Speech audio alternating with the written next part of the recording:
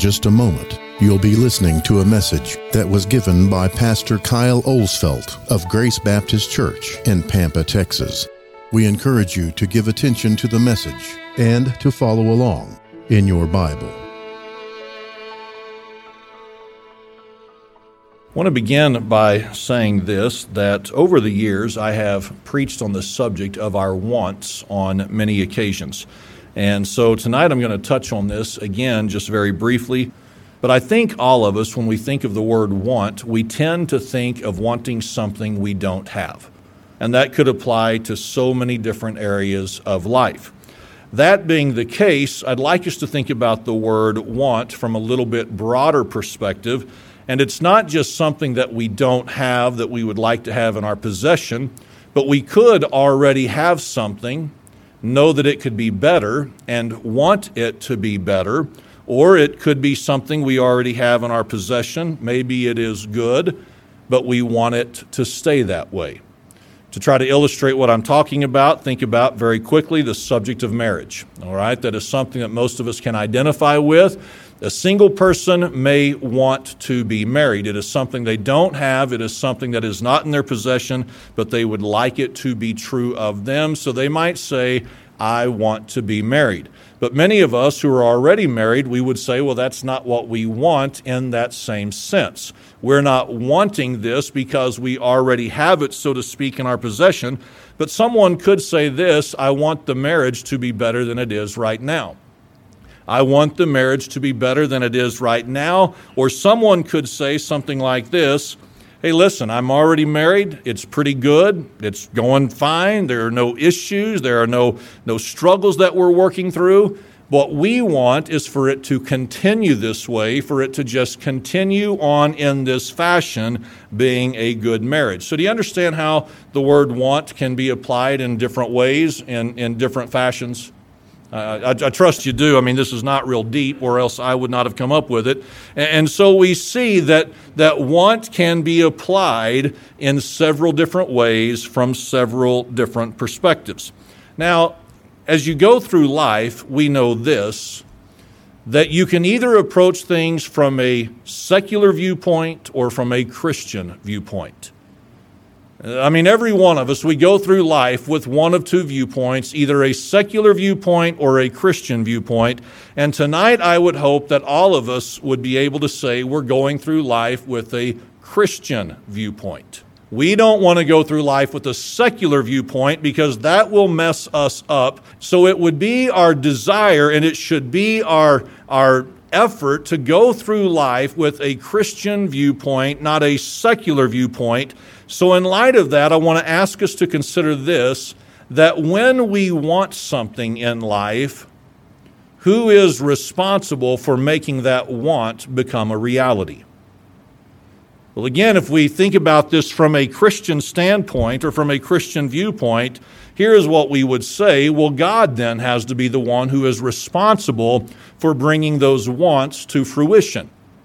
If somebody wants to be married, then what they have to do is they have to say this, I want to wait on God's timing. I want God to be the one who accomplishes this. I want God to be the one who produces this. I don't want to do this on my own. If somebody says, listen, I'm already married, but I think our marriage needs to get better, I think our marriage needs to get stronger, then from the Christian viewpoint, we would say this, God's got to do that. God needs to make this marriage better. God needs to make this marriage stronger. And if someone were to say, hey, listen, we've already got a good marriage. We've already got things the way that we think they need to be and ought to be. Yes, there's room for improvement, but we're doing pretty good. But if we want it to continue that way, we would say this, God has to do it. We have to have God helping us. We have to have God aiding us to continue in this direction we're headed. And that's all true and that's all accurate, but this is also true that God's not going to do all the work in every situation. There are times that we, even as Christians, have to put forth a little bit of effort. It is not completely and entirely upon God to do everything that we want to see happen in this life. So again, to try to stick with the illustration and move through this quickly, if somebody says, I want to get married, fantastic. We need to pray that God will bring you the right person, but don't just make it impossible for it to happen.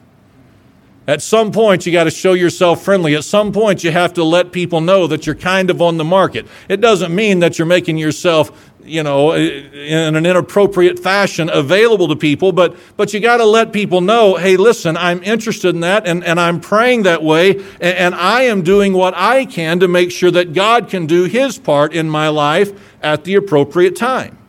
If we want a better marriage, we've got to step up to the plate and do our part as well. Well, God, things are going good. We just want them to continue. And again, God would say, I'll help, but you got to do your part. You want this, that's good, that's fine, but you have to do your part. I'm trying to show us a very simple principle, a very simple pattern here, that when we want things, we can approach it from different angles, from different viewpoints, and in wanting it, there's not necessarily anything wrong with it, but God has to do it, but we have to do our part in order for it to be done. Now, why say that? Well, if you're in 1 Kings chapter 10, I want us to understand just a little bit of context. All right? In 1 Kings chapter 10, Solomon is the king of Israel, and he is now the undisputed king of Israel.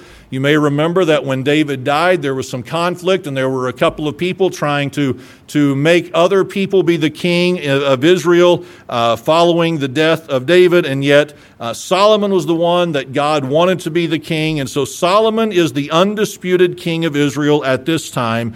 And also, by the time you come to 1 Kings chapter 10, Solomon had had his moment where God asked him what he would have of him, or what he could do for him as the king of Israel. And you may remember that Solomon said this, I need wisdom, I need discernment, I need understanding.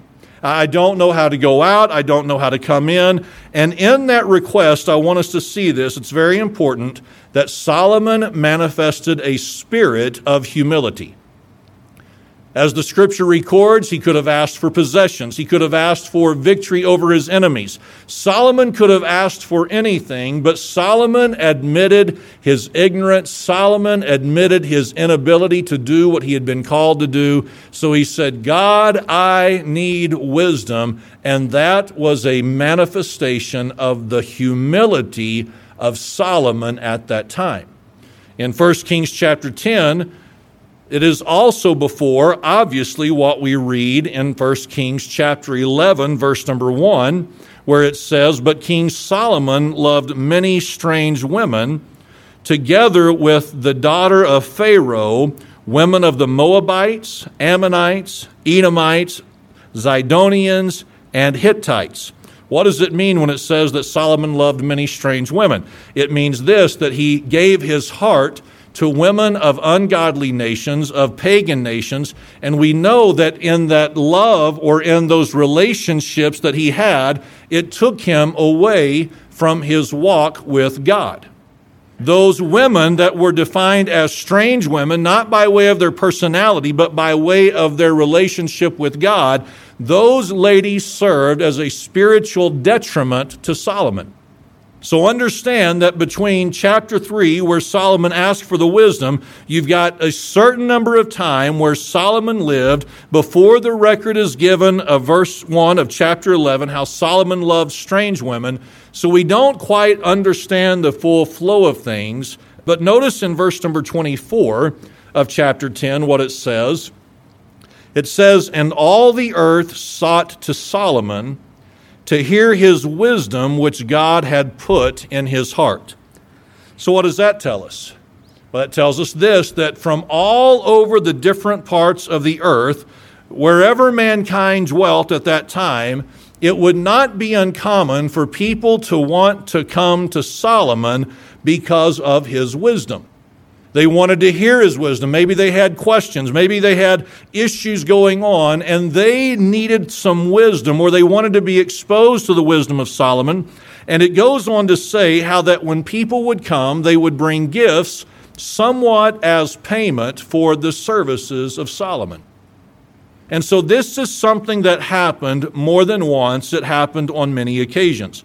However, before you get to verse number 24, obviously, you've got verse number 1, correct? That's how this thing works. You go to Bible college to figure these things out. So look there in verse number 1. It says, "And when the queen of Sheba heard of the fame of Solomon concerning the name of the Lord, she came to prove him with hard questions." All right, so what does verse number 1 tell us? Well, verse number 1 tells us that the queen of Sheba did what verse number 24 tells us, that she was one of many who had heard of the wisdom of Solomon, and based on his fame, based on everything that she had heard of him, here's what she did. She decided she would make the trip, come see Solomon, and here's what she was going to do. She was going to prove him or test him with hard questions. Notice what it says in verse number 2. It says, "And she came to Jerusalem with a very great train, with camels that bear spices and very much gold and precious stones. And when she was come to Solomon, she communed with him of all that was in her heart." So she brought payment like anyone else would have. She asked the questions. She communed with him. And everything that was on her heart, anything that she had questions about, she presented it to him. And it says in verse number 3, "And Solomon told her all her questions. There was not anything hid from the king which he told her not." So whatever the question was, Solomon had the answer. So again, were they hard? We don't know. Were they just difficult for her and easy for Solomon? We don't know. It doesn't matter. But notice in verse number 4 it says, "And when the queen of Sheba had seen all Solomon's wisdom, and the house that he had built, and the meat of his table, and the sitting of his servants, and the attendance of his ministers, and their apparel, and his cupbearers, and his ascent by which he went up unto the house of the Lord, there was no more spirit in her." So however long she was there in Jerusalem, however long she was there in the presence of Solomon and all of his attendants, she saw things that took her breath away, that made her stand in awe of all of it. Now, all of this to this point is kind of like okay, who cares? What's the point? Well, notice in verse number 8, a verse that I think is very important that some of you have probably noticed in the past. I want us to see what she says of her time there at the kingdom, again, not knowing how long it would have been. She said, "Happy are thy men, happy are these thy servants, which stand continually before thee, and that hear thy wisdom." As she is talking about her time, as she is reviewing everything that she has witnessed in her days there at Jerusalem, one of the conclusions that she comes to, and one of the assessments that she makes of the kingdom is this, is Solomon as it relates to your men, and Solomon as it relates to your servants, here is what they are. They are happy.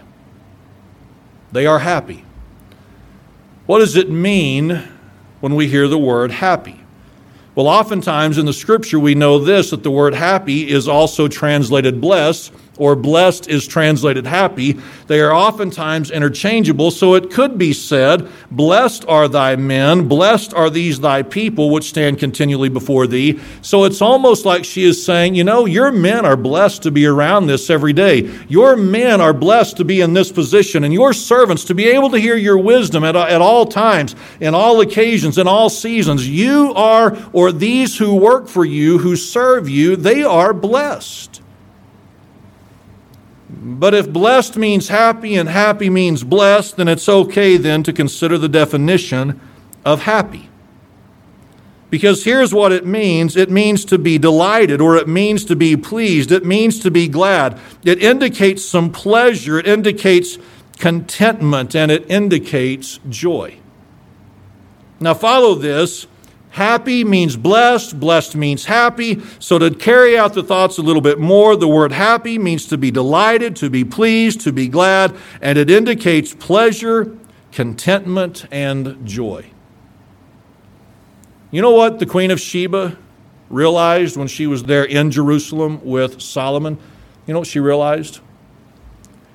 This is a happy place. The people around here, because of how they are blessed, they are happy. It's like when you're in the presence of the king and you're in the presence of his men and you're in the presence of his servants. It's like when you come into contact with all these different people who would make up the kingdom. Here's what you realize: these people are just happy people. It's like they enjoy their existence here in the kingdom of Solomon, obviously in Jerusalem.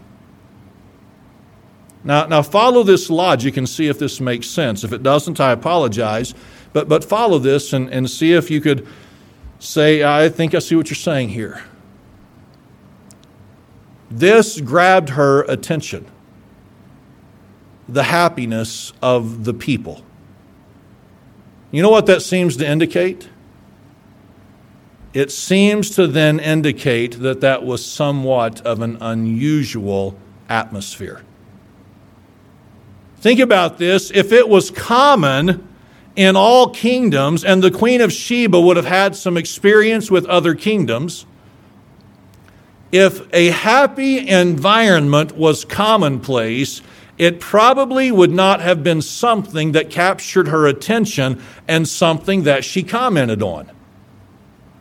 So the fact that she noticed this tells us it was probably a very rare or a fairly unique environment to experience. So it kind of begs this question, if what I'm saying is right. How did it happen?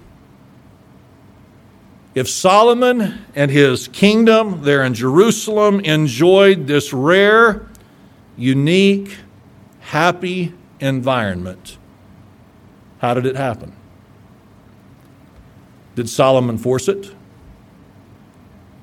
Did he say to his men, listen, I want a happy place around here. You better wear a smile or we got problems. You know, is it something that he said, hey, listen, guys, no matter what, chin up, smile on. We're going to put a good front on. Hey, we got the Queen of Sheba here. Let's all act happy. Is that what happened? Doesn't seem to be the case. So how would it have been said of Solomon and his men and his servants, man, this is a happy place? How did it happen? Well, no doubt God had to have a part in that. Because outside of the presence of God in a place, you're not normally going to have a real happy place very long. I mean, where you've got too many personalities and too many attitudes, it normally creates friction pretty soon and pretty often, right? So God had to have had something with this environment that was present at the time the Queen of Sheba came and visited. But it wasn't all God responsible for it. Again, think about this. Best we can tell at this moment in Solomon's life, what was he doing? He was walking in humility and in obedience to God and his will for his life. So what you see is this, and I think this is important, you have a happy, unique, rare environment, obviously that God had a hand in. But God alone was not the one responsible for the happiness and the joy and the contentment. Solomon was doing his part. And as Solomon did his part, God did his part. And together it created the atmosphere of joy and contentment and pleasure and gladness.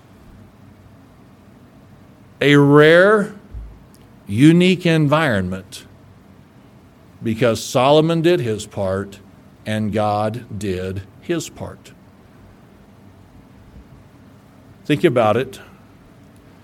When Solomon stopped walking in humility, and when Solomon stopped walking in obedience, what happened to the joy and the gladness and the happiness of Solomon? It went away. So what does this have to do with anything? Well, let me ask you. How many of us want to enjoy, for lack of better words, a happy life? Anyone with any measure of honesty, would say, I want to enjoy a happy life. That doesn't mean we're going to enjoy a perfect life. But if we want to enjoy a happy life, what we've got to be reminded of and what we've got to realize on a daily basis is this, is it's not all up to God to produce happiness and joy and contentment and gladness in my life. I am responsible to a great degree of how much joy and gladness and happiness I carry with me from day to day. I can't wake up every day and say, all right, God, I guess you know what you got to do for me. You got to make me happy today. God, you've got to give me joy. God, you've got to give me contentment. God, you've got to give me gladness. Listen, it's not all on Him to do that. It has a lot to do with how we approach each day. So what do I have to do in order to help create the joy and the gladness that I want in my life? I have to be willing to walk in humility. And I have to be willing to walk in obedience. And when I do my part, God will do His part. And then between He and I working together, we can produce something that is unique and rare in this world. Follow this for just a moment. This really is, I think, something that can be very helpful. If I wake up tomorrow willing to be humble and willing to be obedient, and if Susie will do the same thing, you know what will happen? We'll create something within our marriage with God's help that is unique and rare in this world where most marriages are not happy. Someone could look at us and say, man, they got a happy marriage. But if I wake up tomorrow unwilling to be humble, if I wake up tomorrow unwilling to be obedient, or if Susie says, you know what, I'm not into this humility thing and I'm not into this obedient thing, I can promise you it won't be long and we'll not have a marriage that is unique. We'll have a marriage like everyone else seems to have out there. One that's miserable and one that's frustrating. Imagine if you went to work tomorrow and everybody said, you know, we want this to be a happy place. You know what you'd have to do?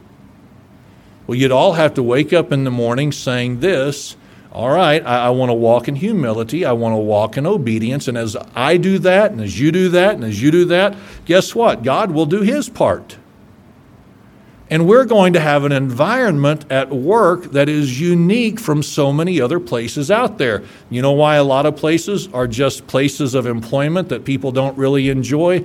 Because people don't tend to walk in humility and obedience, and the presence of God never really makes its presence known. If we want this happy, blessed, content, joyful environment in these areas of life, it's on us as much as it is on God. Now tonight, one other area, and then we're going to be dismissed.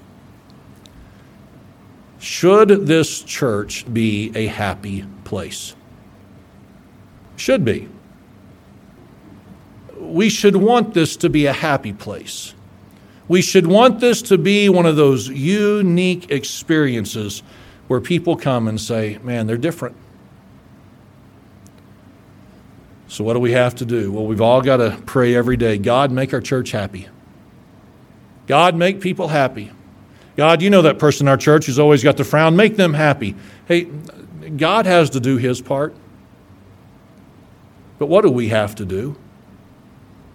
We have to do our part to make this a place where we're happy, where we've got joy, where we've got gladness, where people would say something like this, what a blessing to be a part of that environment. So what do we have to do to help produce this? We've got to be people who walk in humility and who strive to live in obedience. And when we're that kind of person, it begins to change everything about us, which then produces an environment that God can bless and make us different than the average setting, the average environment. So ask yourself from a personal standpoint. Listen, from a personal standpoint, not anyone else, you and you alone. what could I do? What could I do to make this better? It's not up to everyone else. It's up to us. What can I do to make this place better than it already is? If you've appreciated this message from Kyle Olsfelt of Grace Baptist Church, let us know by contacting us on our website at gbcpampa.com or on our Facebook page, Grace Baptist Church, Pampa, Texas.